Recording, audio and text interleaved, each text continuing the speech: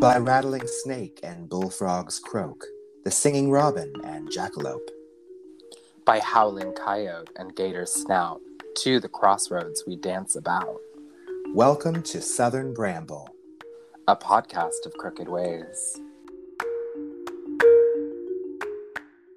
Southern Bramble is a Patreon-supported podcast, so if you want to see Austin and I get extra spicy with special guest hosts, head on over to patreon.com/Southern Bramble.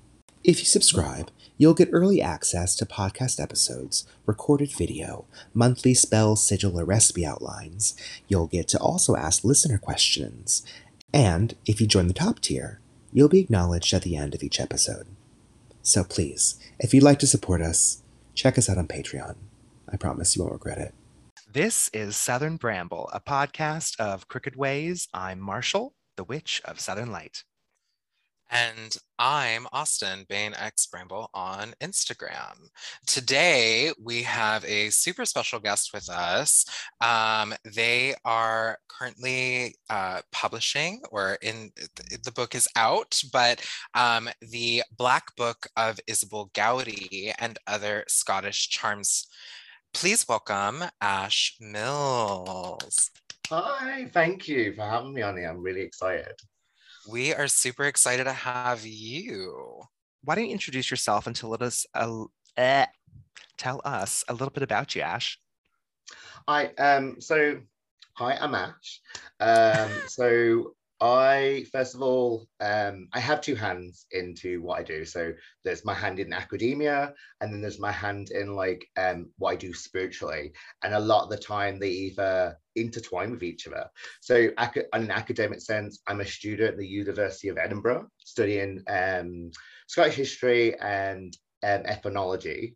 And who those are not unfamiliar with the ethnology is the study of a culture, beliefs, folklore goes into there. And I do various talks on history and folklore. My other side of me is I am an animist. I am a folk magic practitioner, particularly within Scottish folk magic. And so I delve in all those things. I'm a creator as well. So I sculpture things, I commission things. Usually people message me and like, can you create this? And I'm like, most of the time I can, just show me your dream, your image. And I'll try my best. And I never really have any bad feedback. So I can birth things into reality creatively, in that sense. And so that's sort of a wee introduction about me. So no, I love that. When you say craft things like dream and interpretations of dreams, what do you mean exactly by that? Maybe that probably wasn't the best description, but so I craft things out of clay. I make charms. Mostly what's popular is the kayak dolls that I make. And for those who are not familiar with the kayak, she is so within Scottish legend, she is depicted the spirit of winter. She's she's connected with the landscapes within Scottish Highlands. So they're quite popular. And then I have people saying, can you make me a charm for this? And I'll commission that.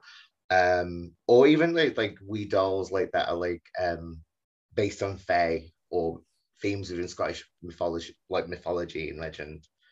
I'm a bit of a arts and crafts sort of person as well. Oh, I love that.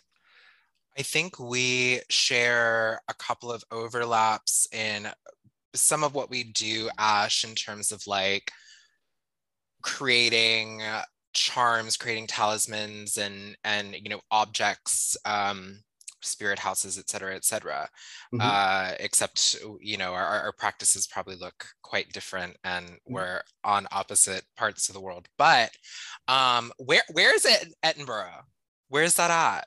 It's Scotland, right? Edinburgh is classed as the lowlands. So you've got in Scotland you've got the Highlands, and then you've got the lowlands, which is of the borders. I'm currently in the borders at the moment, visiting a friend. But yeah, and so Edinburgh is pretty much central on the Firth of the Forth. So it's the gateway into the Highlands, I think. But it's the main capital of Scotland. Gorgeous, gorgeous. And I'm sure it being the land that is steeped in a lot of lore, there's a lot of very interesting history there, lots to study, lots of cultural nuance, lots of I know me and you have chatted personally about it before, but like a tumultuous history with England. It's just very interesting to like see all of this kind of play out together. So I think it's really, really exciting to have you on and chat for a little bit about your book and about history and things like that. Oh, I like that's one thing in me as well. I'm a big like history geek, so I know part myself. I love learning about history. I find it fascinating. I feel like a lot of times the more I learn about history, the more I feel like it creates a support system for what I recognize in modernity today.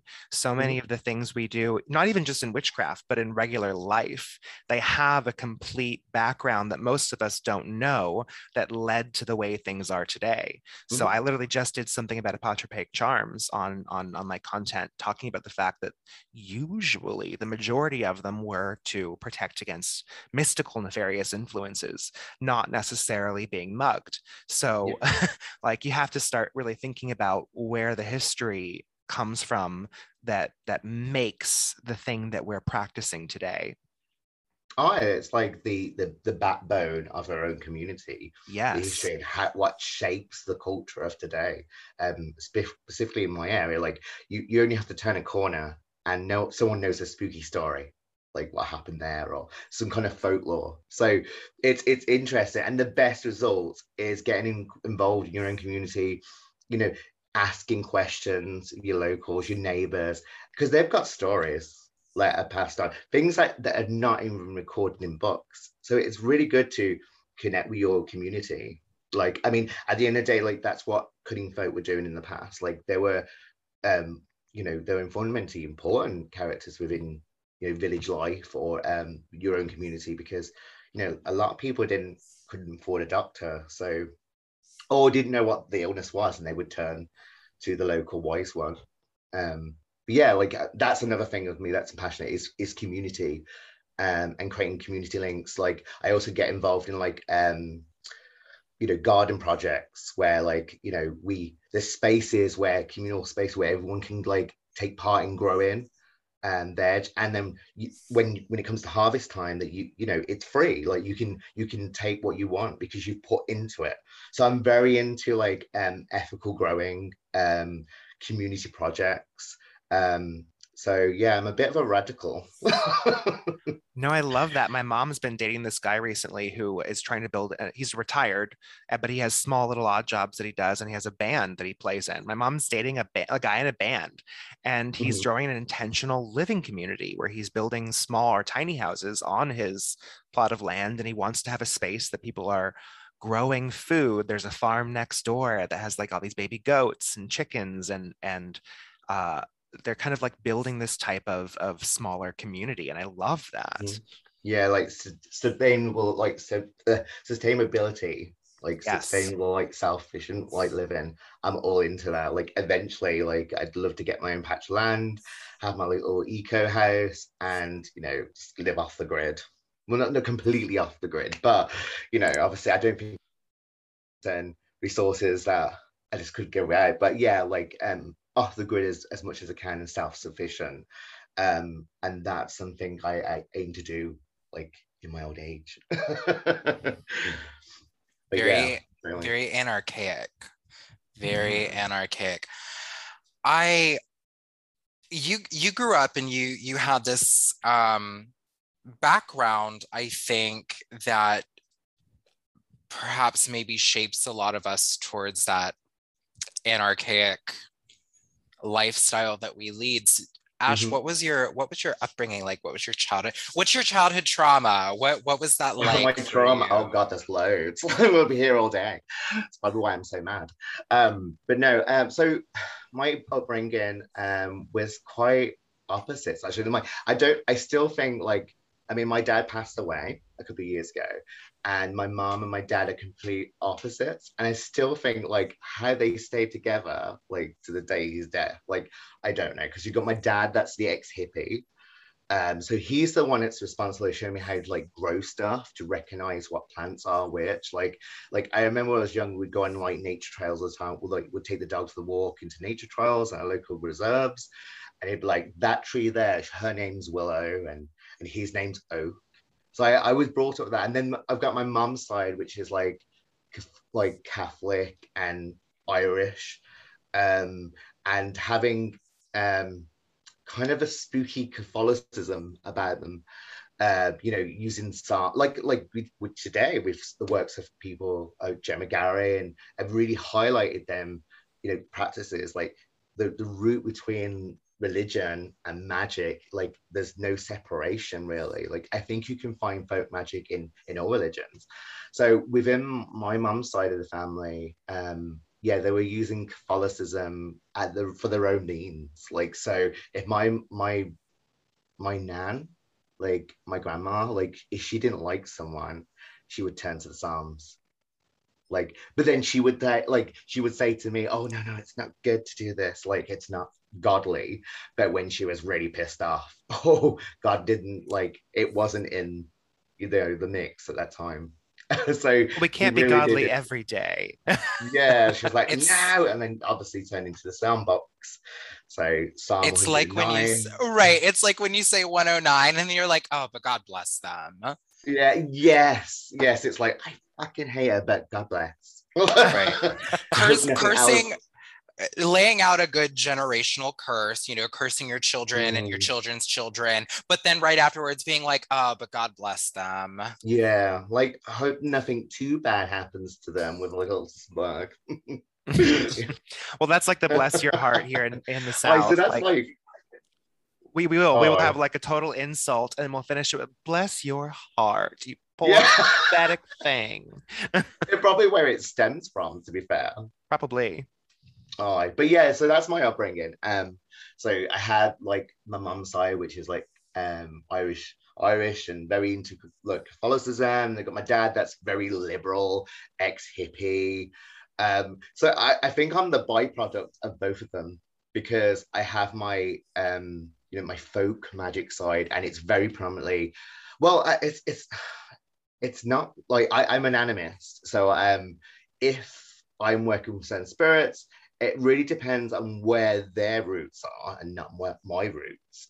So it's good to work with spirits what they're familiar with. I'm not religious, so I don't take my practices in any kind of religious context. However, I'm not like afraid to use Psalms or a lot of Catholicism, saint worship, veneration. And then I've got my dad's side, which is like, I'm very hippie, I'm very into sustainability and self-efficiency. And so, yeah, I'm a byproduct of both of them, I think.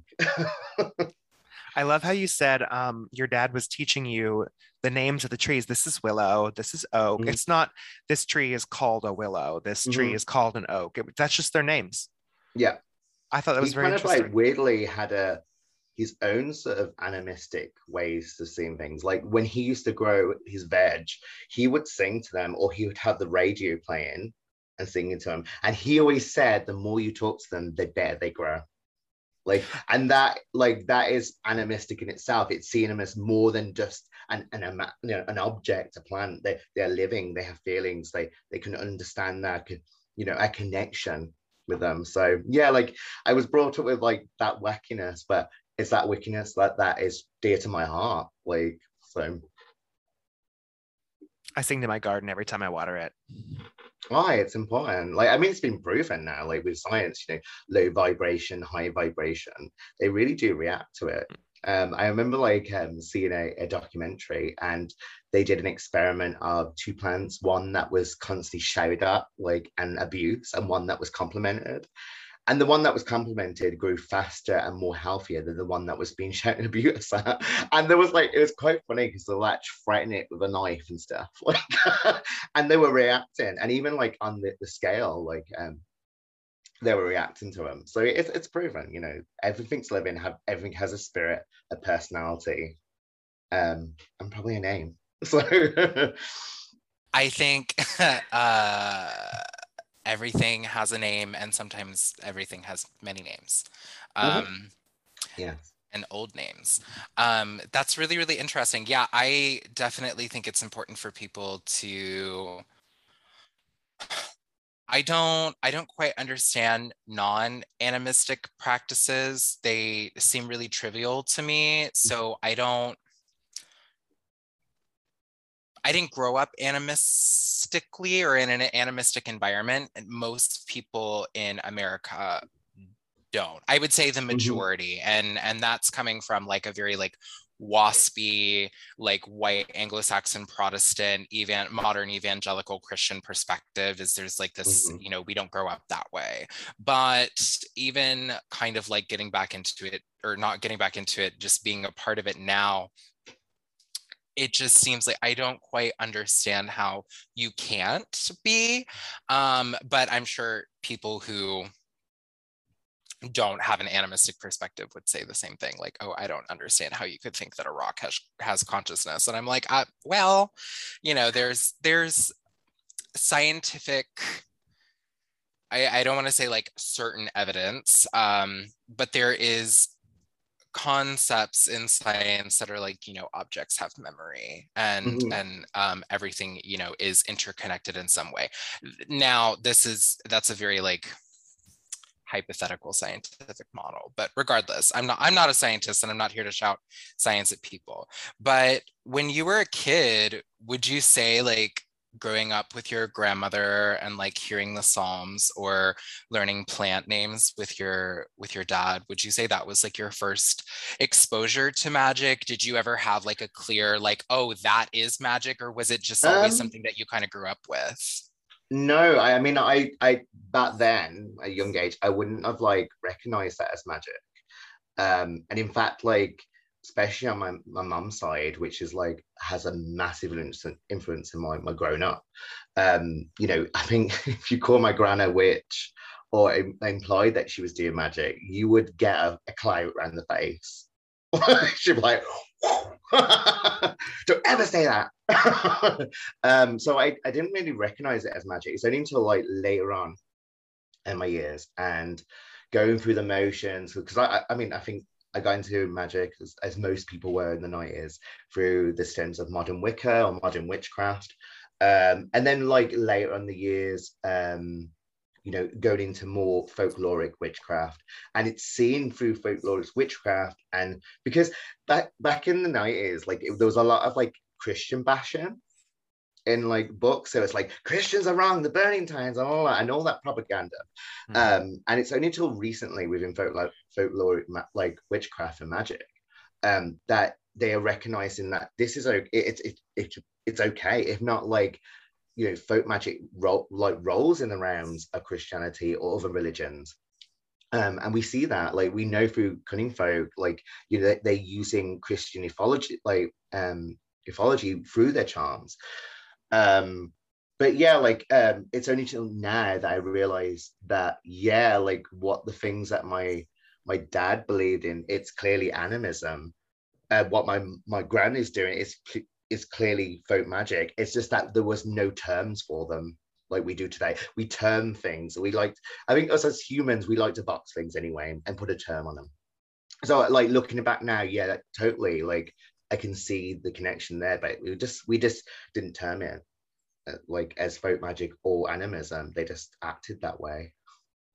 It's interesting. My grandma used to do these things that I didn't think about as being folk practices whatsoever. Like, I got a splinter. She lived on some land. She grew lots of vegetables, tons of herbs. She had a greenhouse. She raised Yorkies like five generations in a row. I had no idea how much I had in common with her. She passed away when I was in first grade. So, like, I got a splinter once, and her cure was to put a piece of raw bacon over it and put a Band-Aid on top, because the impure meat, and I didn't draw the connection, but the impure meat, because bacon's from a pig, would pull out the impurity in the skin. And funny enough, as it kind of shriveled, it slowly kind of worked its way out, and then they were able to get it with the splinter out with some tweezers the next day. but it never occurred to me the types of things. They kept chickens, so there were some different things that she would do with eggs sometimes, and there was just something about like the way that she practiced her life living off of the land that she cultivated. It was a very different type of lifestyle than what I was used to, especially living in the city. Oh, like totally. Like, I mean, it's my conversations like with my aunt, who remembers a lot more things that my grand did than my mom does, because there's a massive age gap. Like, I think there's like 10 years gap between my mom and my aunt. So I have conversations there, and even when she's talking about things, I'm like, well, that's what we would call as folk magic and ghost into model. And I'll try to explain to her, and she's like, huh, I didn't think of it that way. It's just something we did. Like she still does things, like she loses things. She says Jesus lost it, Jesus found it.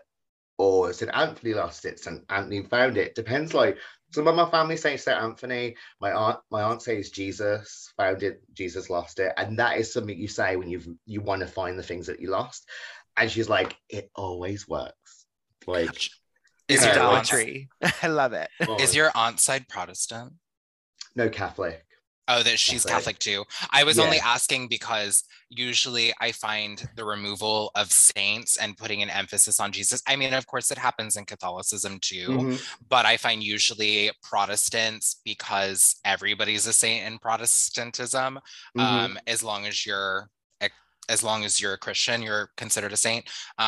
So I find the removal of saints and the emphasis on Jesus to be a much more like Protestant thing. And I know, like, I talk a lot on this is mostly for people who hear me talk a lot of like shit on waspy evangelical Christians, but there's still magic in Protestantism. It just of course. It's just in like modern evangelical America is where it kind of gets removed, but there's still like lots of folk magic that happens in Protestant religions. I think one of the issues that we see in America particularly, which I'd like to expand more upon at a later time, but I think what happens when you start seeing like the removal of folk magic and the emphasis on evangelical Christianity is typically a byproduct of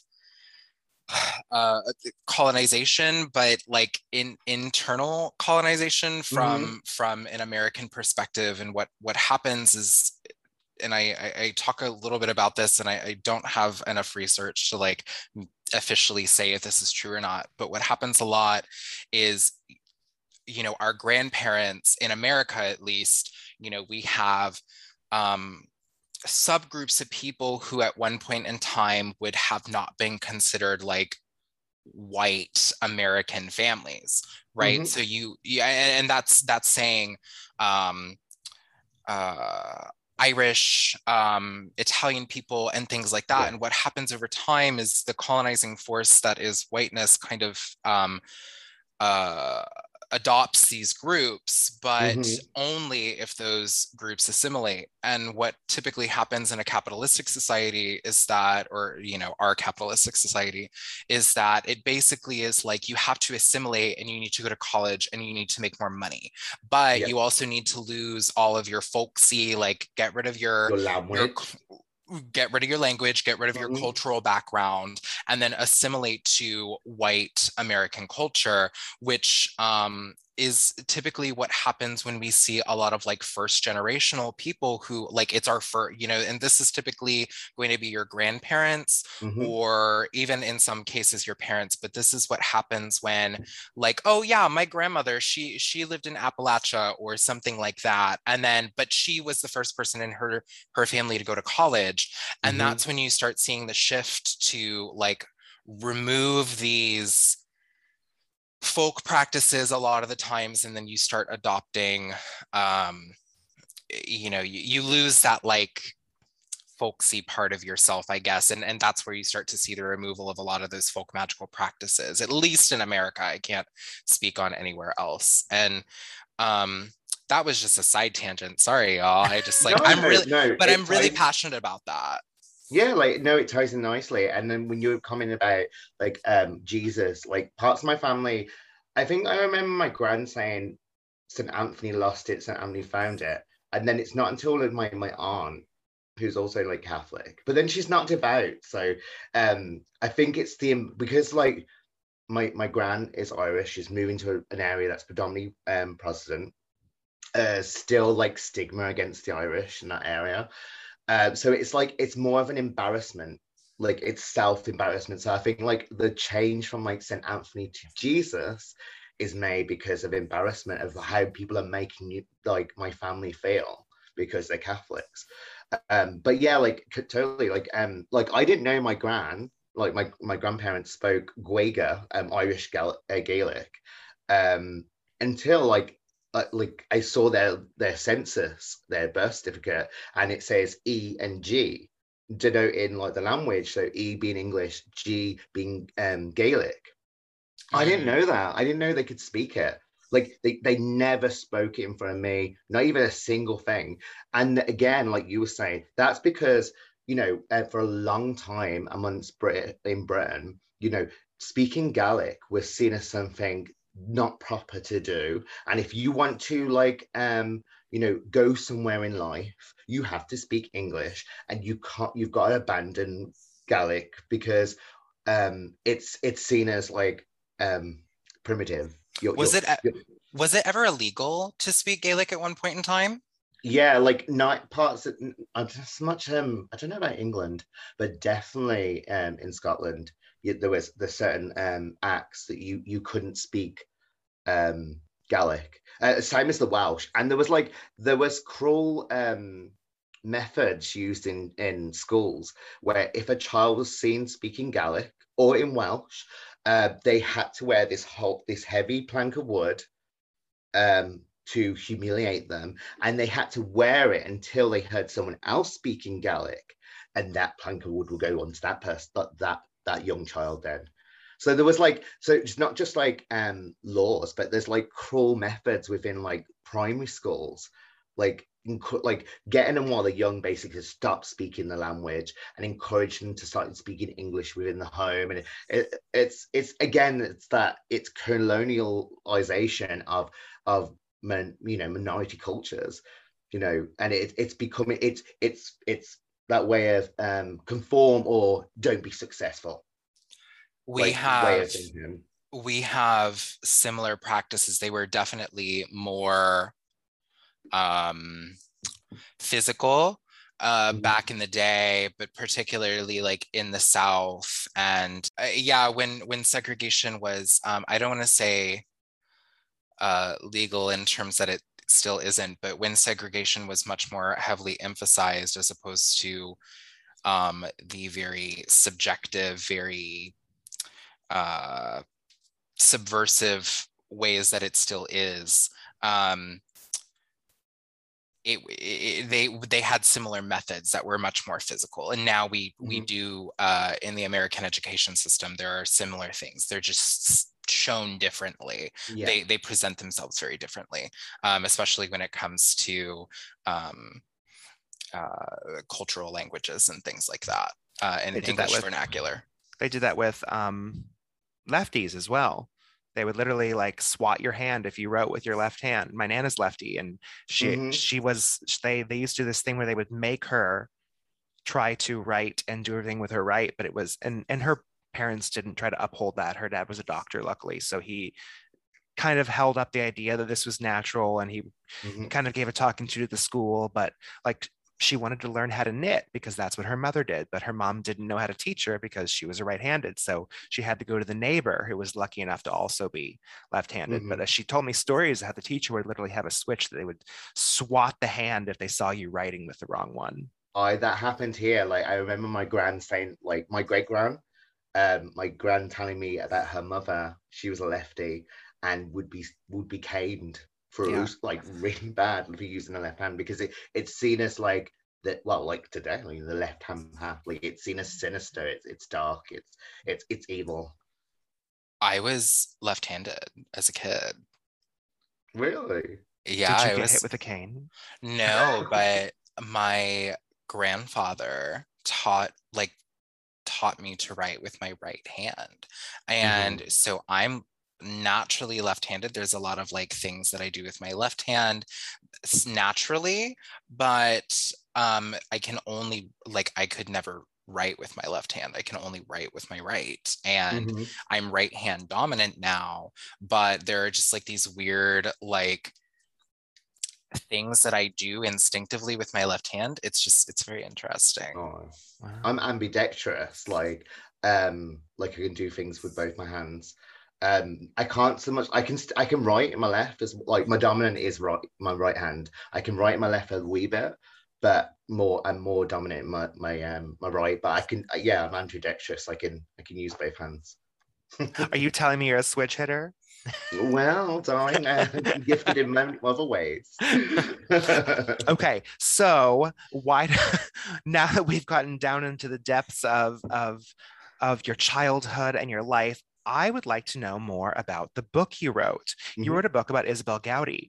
Why don't you tell us a little bit about Isabel?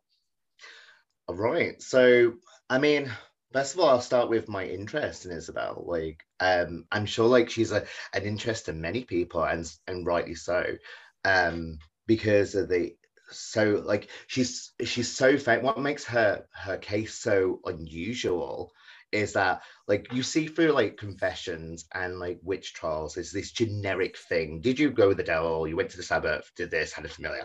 And you have them themes of Isabel Gowdy. The only thing that's different, sorry, it's my friend's dog.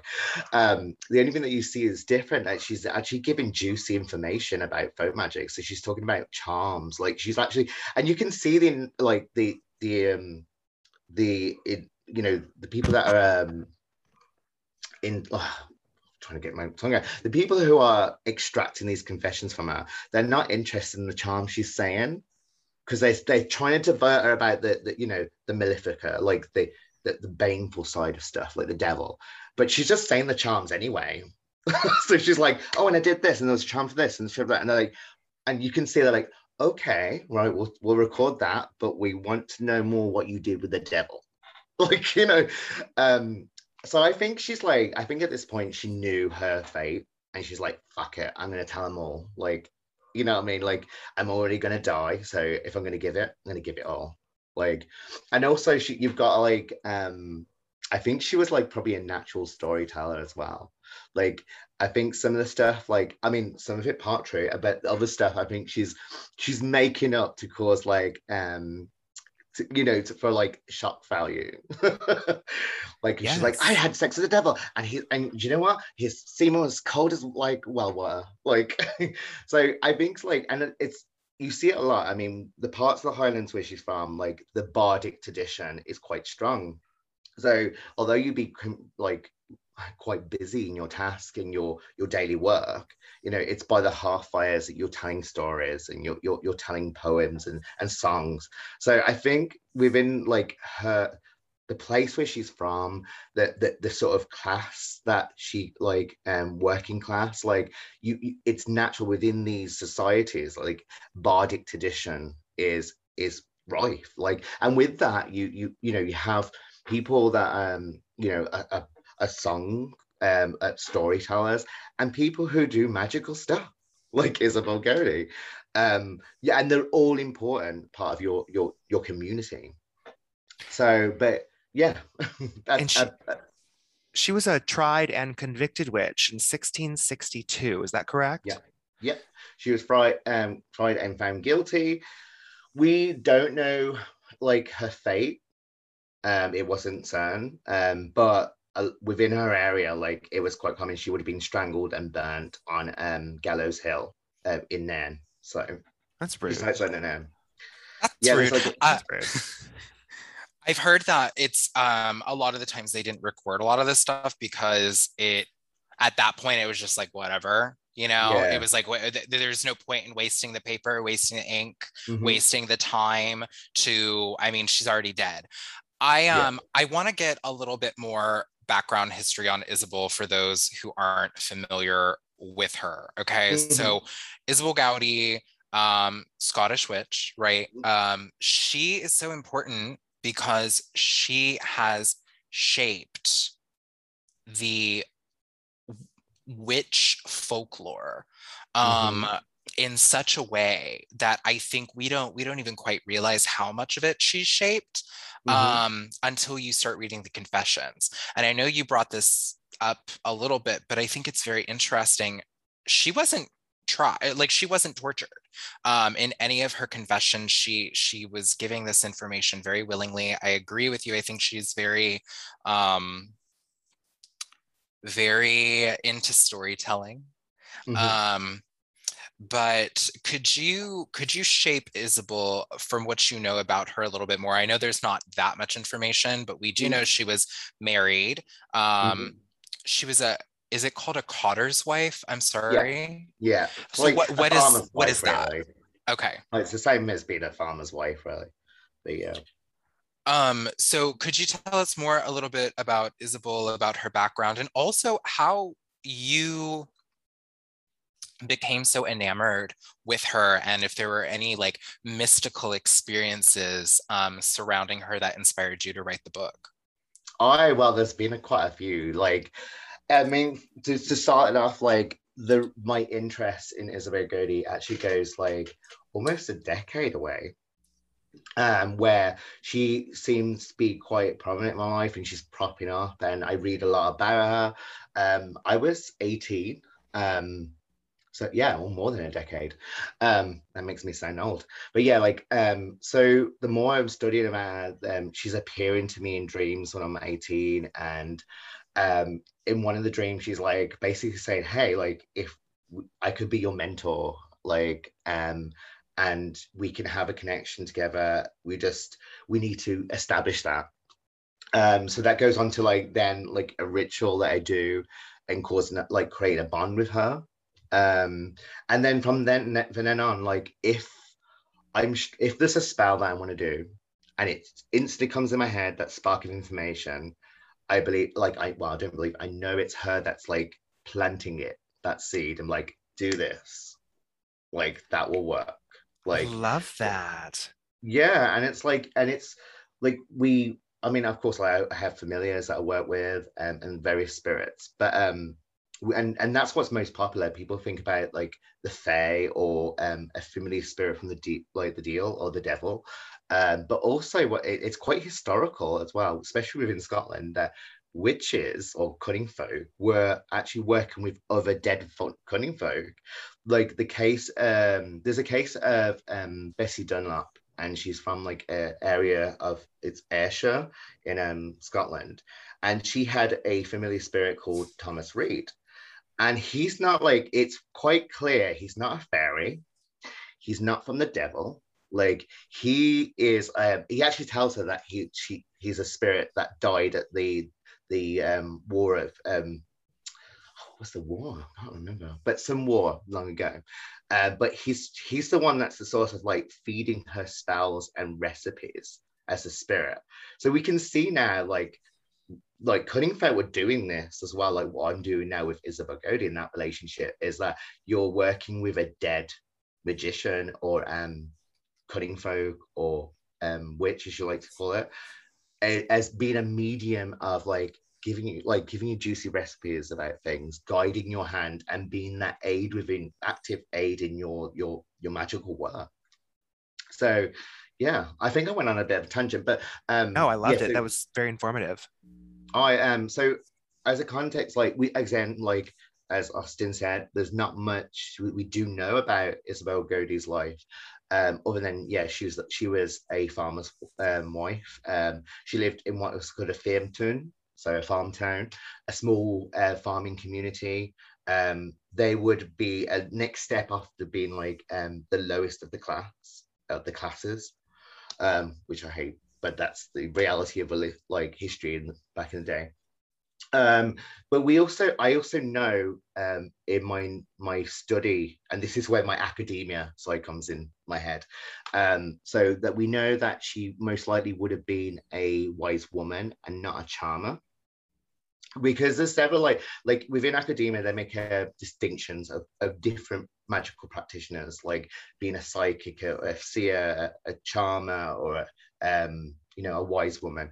And a wise woman like has more of a repertoire of magic than say a charmer. So a charmer could only like probably knows only a few little charms, and they like most of the time they had a specific niche. So like one charmer just gets rid of warts, one charm's like snake bite. But with Isabel Godi, and yes, she is relaying charms of healing, but there's too many charms about healing to be a charmer. Where charmer only has like a selected repertoire, and also she's putting charms that go outside the realms of being a charmer. So stuff like selling commodities, connecting with the fae, laming people. Like we can see that quite possibly she is a wise woman. And also I think she's been caught up in all this. Like we don't even know how she got there as well, because we can only assume that a lot of these people that get accused under the Witchcraft Act and prosecuted, it's through someone else, like, oh, I saw her lame my horse, like. So we don't know any kind of like the background story of how she got there, but she wouldn't have willingly they said like she willingly, no torture was involved, but other things that would be implemented like sleep deprivation and starvation would have been involved in that. But yeah, like we don't know how she's got there, like, but we can only assume that some zealous, like some bad customer, like someone that like she's their charm, maybe that charm this case didn't work, and she like they've got beef with her, and then now she's become a witch, like to bump her off. I'm curious. So I was reading your book, and there's a huge section that is just specifically transcripts of the confessions, which I found fascinating because I saw so many different aspects of historical what I assume are precedents being made that then they would use in later questions for the next century or so when questioning witches or presumed accused witches during witch trials. And I noticed when they talked about, this is what was very interesting to me, is in other transcripts and stuff, they're like pulling teeth to get them to name other people, and she's just like, oh no, let me tell you all about this person and Janet and over here, and I'm just like, oh wow, she's just kind of giving it all away. She's ruthless. like it makes me kind of wonder the reality of the situation, what's really going on. Was she friends with these people? Were they enemies? Were they really truly an honest to God or honest to devil coven? Like, what's going on there? I wonder, were these people already accused? Do we even know that? Well, I mean, we don't know. I mean, she must have known of these people, had some kind of involvement in the people that she's laying claim to know their names and to openly say, oh, they're a witch, they're a witch. We don't, like, the only other confession is you've got Janet, Janet's involved as well. Yes, but she cooperates, and there's a theme, like very similar theme what Isabel's saying, but the only thing different, she doesn't really give anything juicy as regards to charms or anything like that. She's just relaying the activities of the devil, which is really what the Inquisitors want. They just want to hear about Malefica, like the demonic side, so they can convict her, kill her, and have her off, and it's done with. And they can be like, oh, like, how good are we? We got rid of another, like, evil is casted out of our like town. But we don't know about the others, like, really, or even if they were convicted. Like the rest of the people that she's made claim into, there's no other separate confessions to them. So we don't know if the rest that she's like sort of name dropping were convicted either. So there's gaps. Like, I think there's probably because when like we hear about the confessions, there's Pitcairn, like, so I can't remember his first name, but his surname was Pitcairn, and he published a book in the Victorian era, the early 1800s, and all the transcripts of witch confessions. So we don't, like, when he first like transcribed Isabel's confessions, we don't know like if there was more to it and it's just got lost. But I mean, if she's name dropping, most of the case that they would be convicted as well. Like, so like the case of Pendle or North Berwick, whoever's been mentioned is therefore part of the crime as well. So I would say yes. We don't know if the others were like charmers or any kind of magical specialists either. But we know for certain that she is definitely, I think from the context of her confessions, that she's definitely like a cunning woman. These are the first like real trial transcripts that I've ever personally like read questioner to answer, questioner to answer. It was very fascinating to read. I was grateful for that you actually put in several translations for old Scottish words that I did not know the meanings for. But yes, there was a whole section where she's giving different types of charms that she did to lame someone, to kill someone, to make something sick. And then she started going into healing charms and think charms that would helpful. And it was so funny because all of them were very Catholic, or they were very God or Jesus or saint based. And it was so funny because you saw them basically be like, no, we don't want any of that. We don't need any we don't want to hear about this. Like, we don't hear any of this. We want to hear only about the devil. And it was like, that was very telling right there, because that's something they don't at the time didn't truly care about unless it connected you to the devil. I think that's it's interesting you point that out, because I think where that comes from is because, like, so Scotland at this time is still separate. There's no union. There's no United Kingdom. So Scotland is its own independent country from England. England has their own different acts of witchcraft acts and conjurations than Scotland. So in England, they actually show you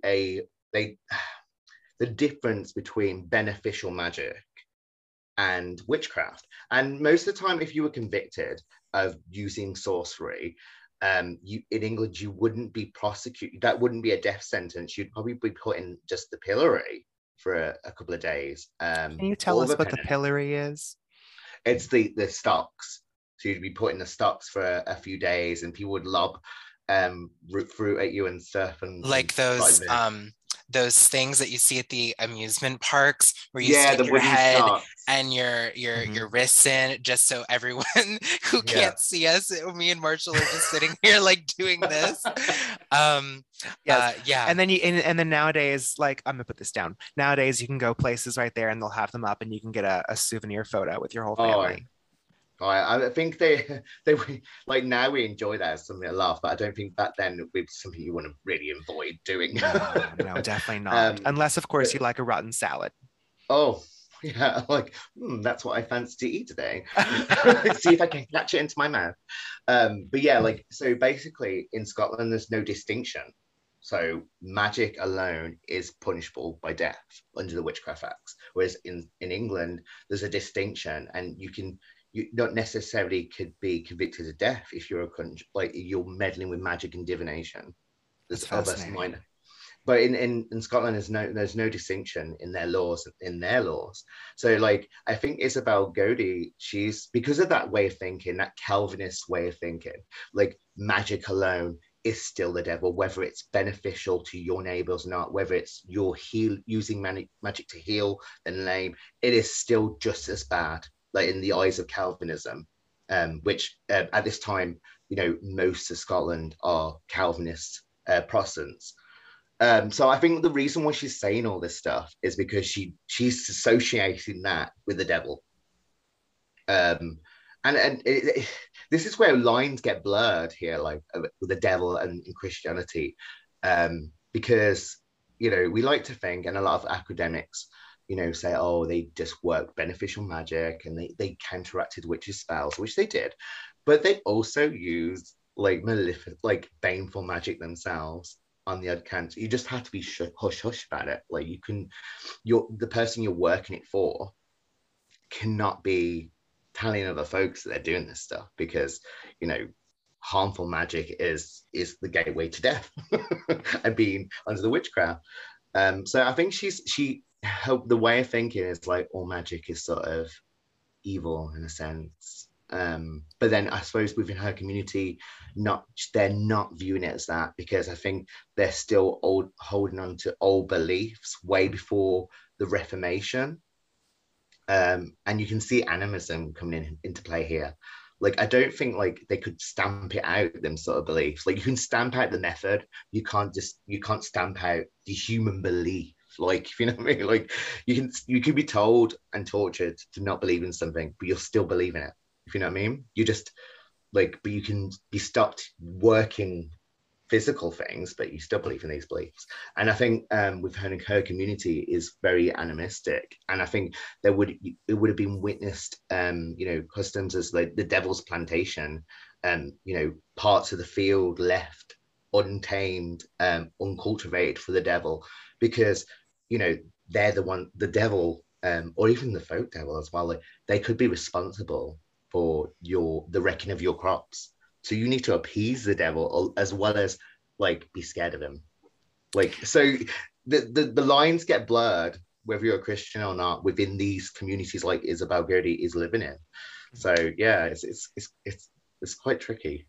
This is after King James, Mary Queen of Scots' son, who I believe, just looking him up real quick, he died in 1625, and we're talking about 1662. And I remember King James was really hugely responsible for anti-witchcraft everything, anti-sorcery everything. So it's very interesting to see that kind of made its way through Scotland after the passing, like I guess like 25 or 30 years later, or a little more than 30 years later, that it's still kind of working its way through society. That's really interesting.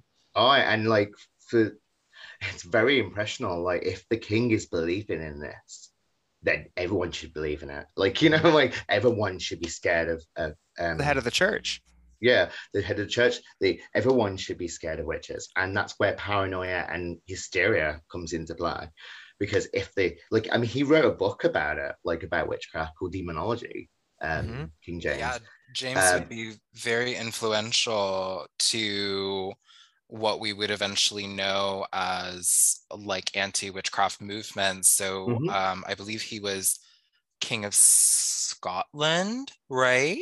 No, I think he took over for Elizabeth and became king of both after her death. Was king at James the Fourth, and then he became King James the First when he married into, I don't know, not that part of history that I'm super familiar with. No, you're right. Like, so when they met, like, he takes over because there's no heir. Elizabeth doesn't give an heir, right? So it goes on to the next possible line within the Stuart line. So that would be Mary Queen Scots son, James. So he becomes James the First in England, but James the Sixth in Scotland, and this is like predominantly in like history, because now it's causing the first union of the crowns, not so like the union of the countries, but definitely of the crown.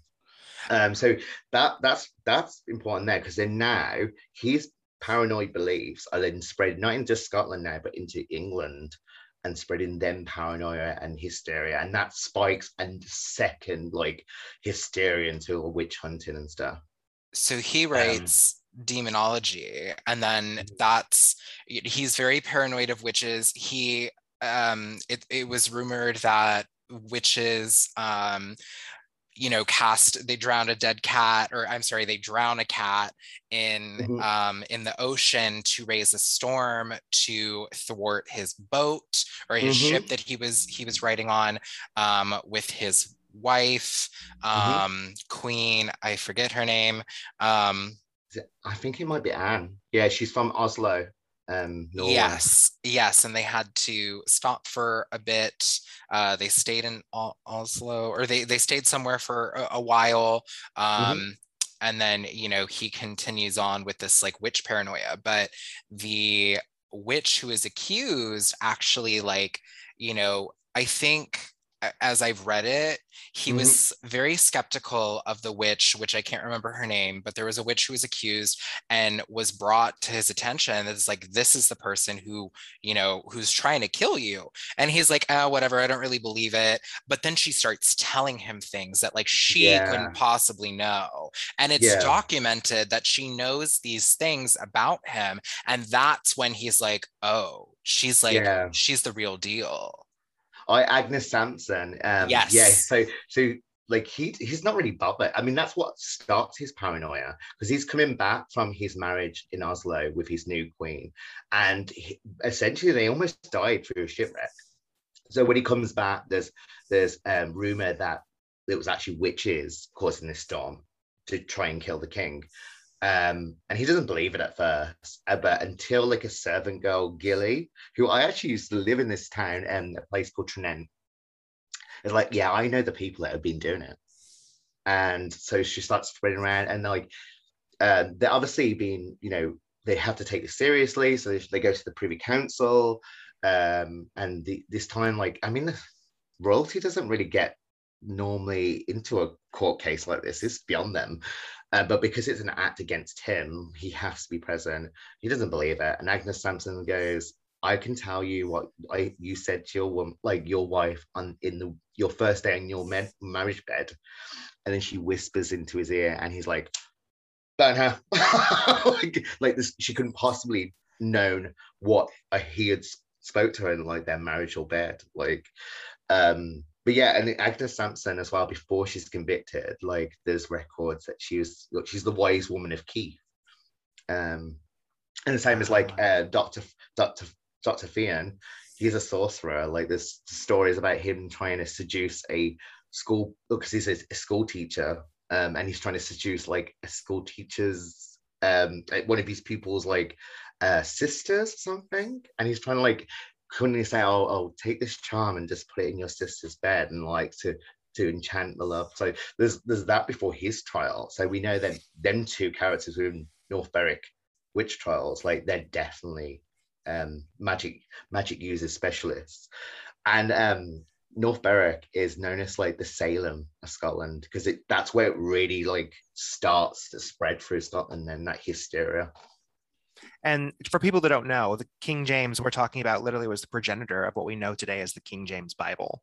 And from what I understand, I think that was the first time that it was written, and I could be wrong on this, where it was changed, the language was slightly changed in the thou shalt not suffer a witch to live to the word witch. Yeah, he's responsible for that. He's responsible for that. Mm-hmm.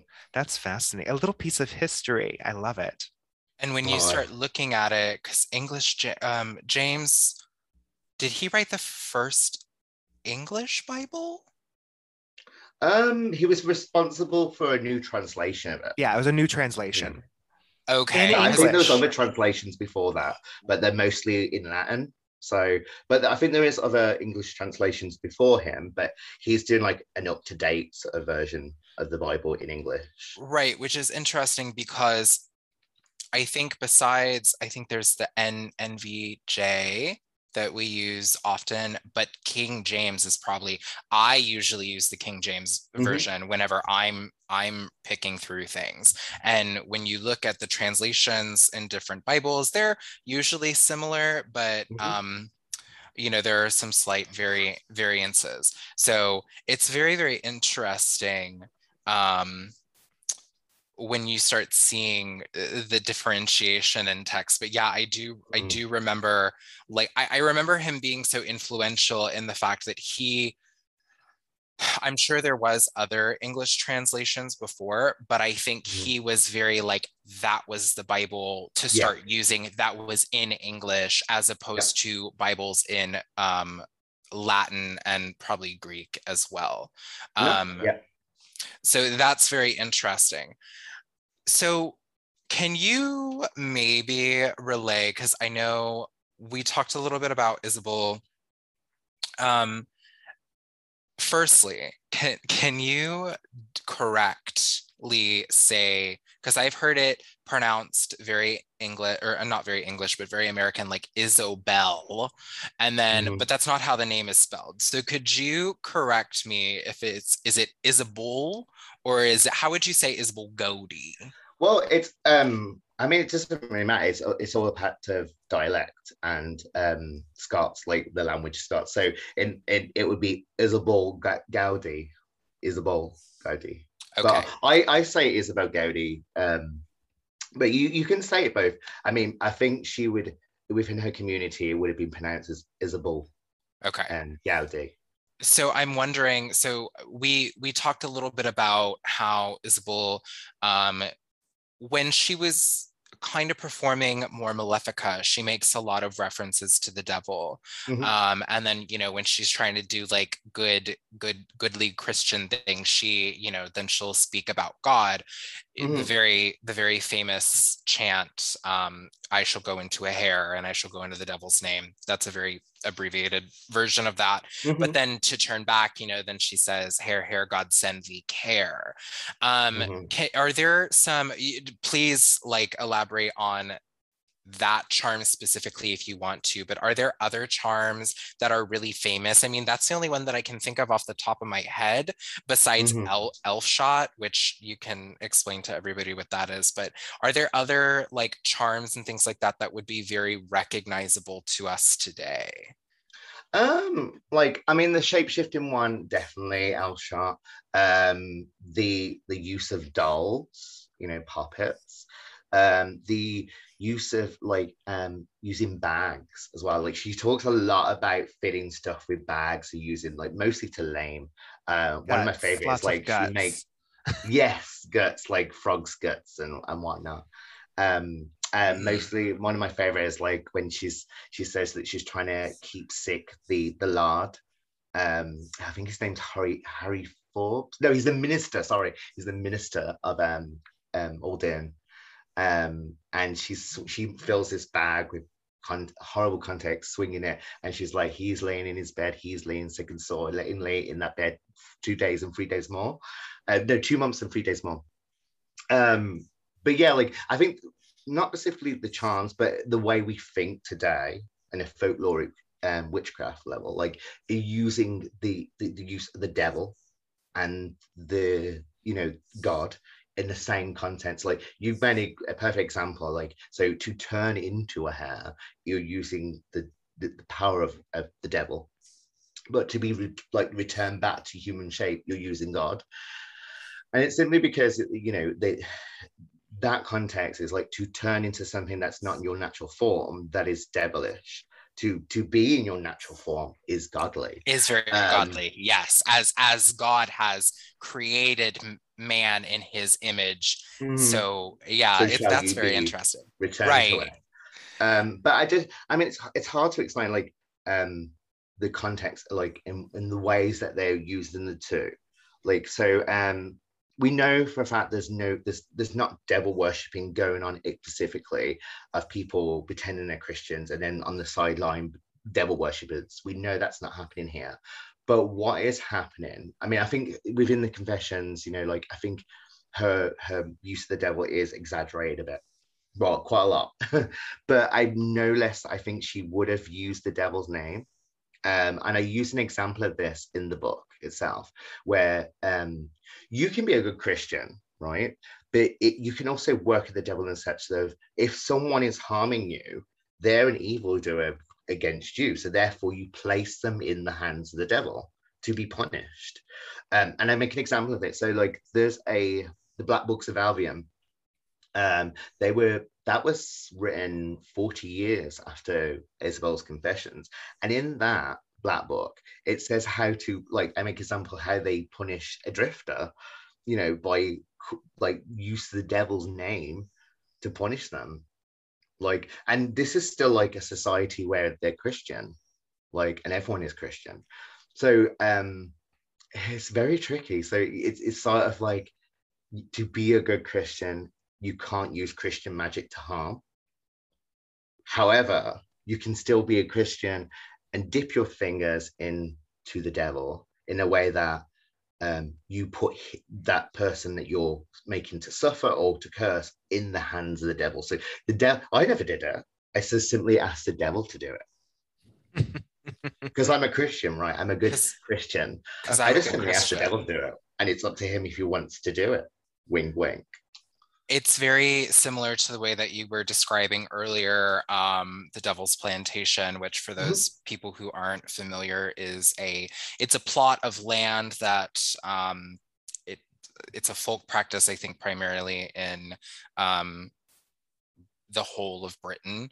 It could have started somewhere. I haven't read the book, sorry everyone. But it's essentially like a small plot of land that you would keep on your personal plot. I don't know if there's like a matter of size. I don't think there is. I think it's what is quite accessible to the farmer. But essentially, you leave this plot of land unkept. You don't plot it. You don't put anything on it. You just let it grow naturally as it is. Yep. And that is essentially the devil's portion of the land. And I think I'm theorizing here because, again, I haven't read the book and I didn't grow up in that environment. But essentially, the idea is that, the devil is the wild, untamed folk, part of nature that's very wild. So you can't tame the devil. And in order to appease the devil and make sure that your crop and your plot of land is successful, you need to give him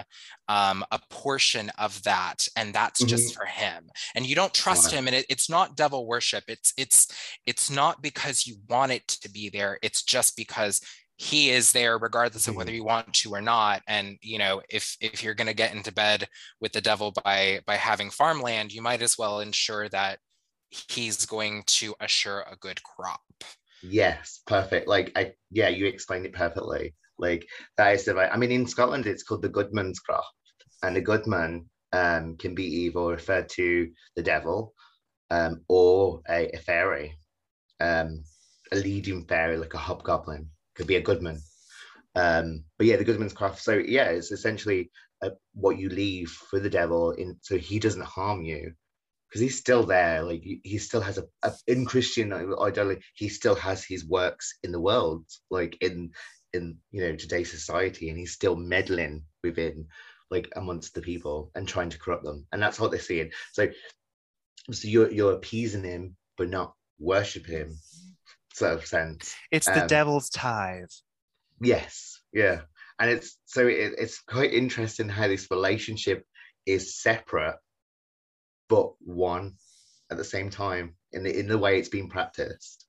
And you see themes of that, I mean, I remember years ago everyone used to be like, there's no devil in the craft, and that was the thing, in the 90s. And we know today it's not true. It really isn't.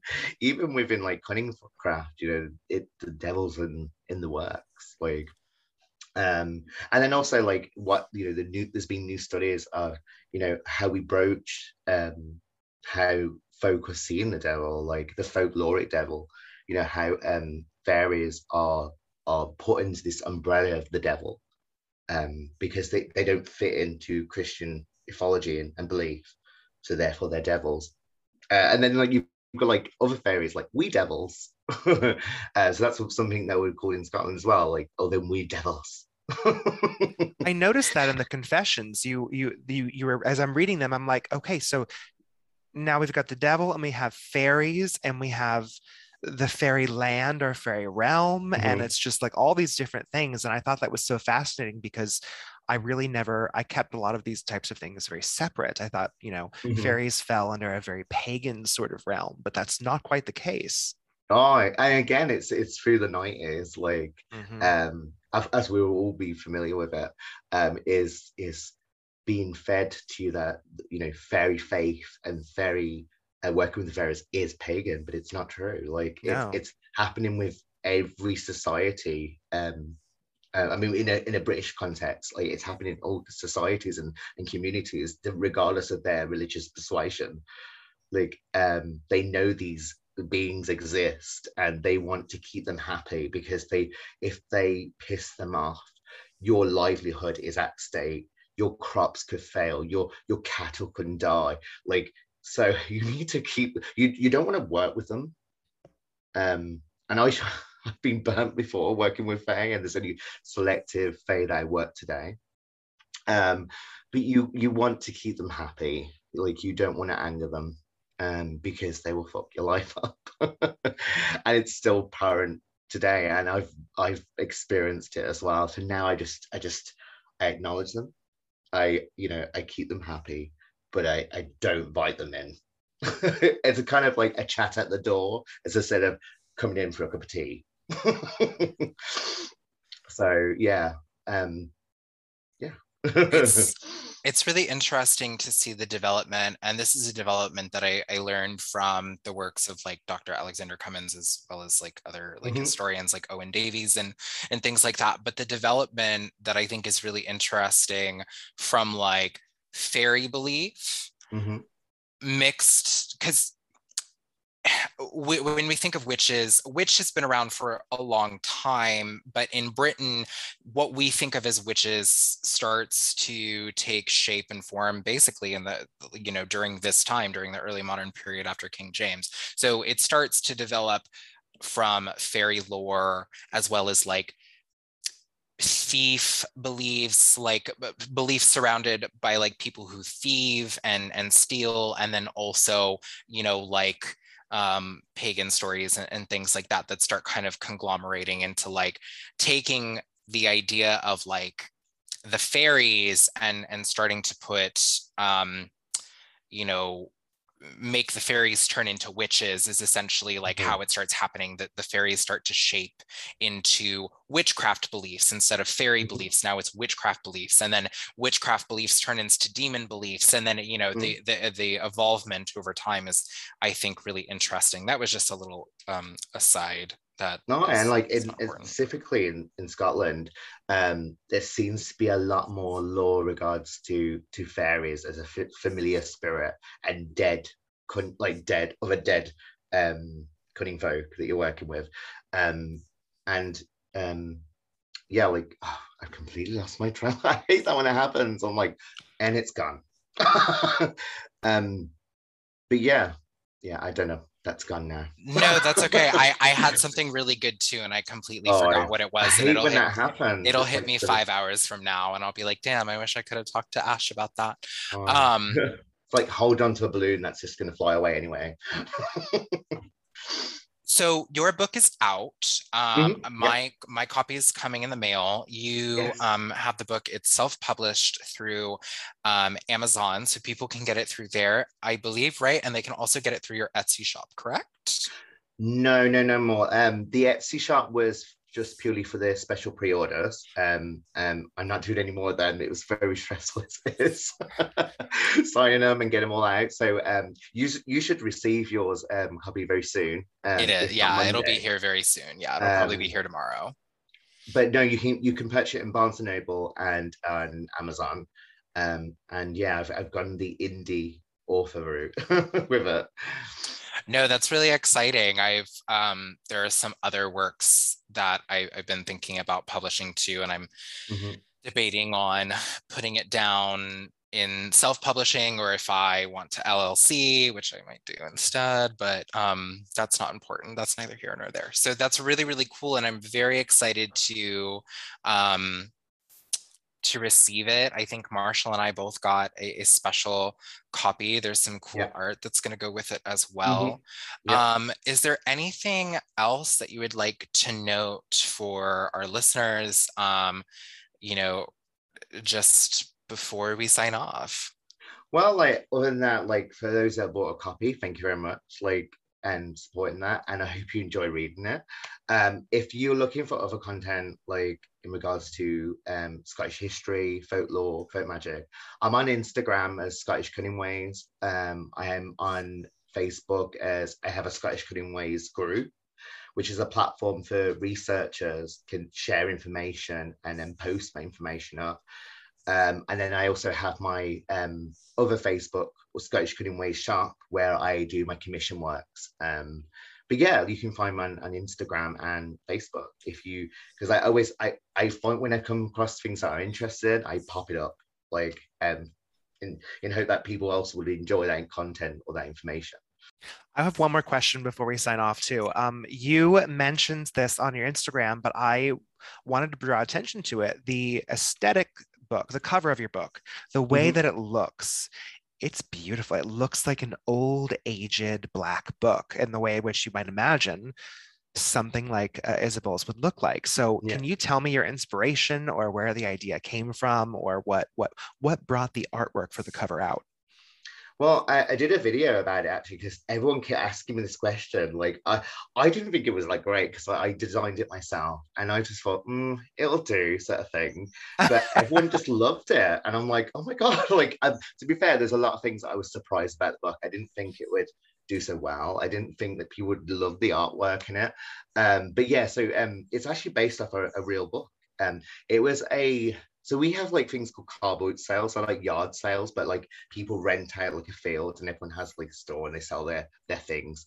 And years ago, I bought this little journal, and whoever wrote it, they called it a correspondence book. And it really is like a book of sorts because it has like mathematical equations. It has like cookery recipes. It has like herbal remedies for the hair, like so making your own shampoo. It has like stuff like making chocolate buns. Like it really is just a random notebook, and its first recordings was 1870. Like commonplace books, we have those here. I mean, everybody would have had like a commonplace book at some point in time, probably in their family, and there a lot of them are lost stuff that you just scribble down when something needs to be recorded or whatever, and you think, oh shit, I'll write that down, and then and yeah, essentially what that is. And so looking at the book, and I knew I was going in the direction of it being, if Isabel Gowdy had a black book, what would it look like? What would the content be? I mean, and I specifically say like it's very unlikely she would have had a book for several reasons. A, illiterate, and B, to have that kind of content is very risky and dangerous. But yeah, I looked at it and I was like, I have this old notebook from the 1800s, and I'm like, and it's not specifically big. And I'm like, like if Isabel wrote a book and she was literate, I think it would be easily fillable like this size. And then it just stemmed from there. And then I was like, right, okay, so I'm taking pictures of that book, editing it, and creating the graphic, like the design for the book. Originally as well, like, and I talk about it in my book, it wasn't just going to be called Isabel Gowdy, like Black Book of Isabel Gowdy. I actually had a dream, a vision. She came to me. I won't go into what happened in the dream or the vision. And it just so happened to be coming up to the anniversary of her last confession. And I was like, oh my goodness, like I didn't even know. I was like, right. And I just happened to start looking into, I was like, right, I already had a big chapter on Isabel Gowdy and her charms and spells. And I was like, that's what I'm going to do. I'm going to dedicate it to her.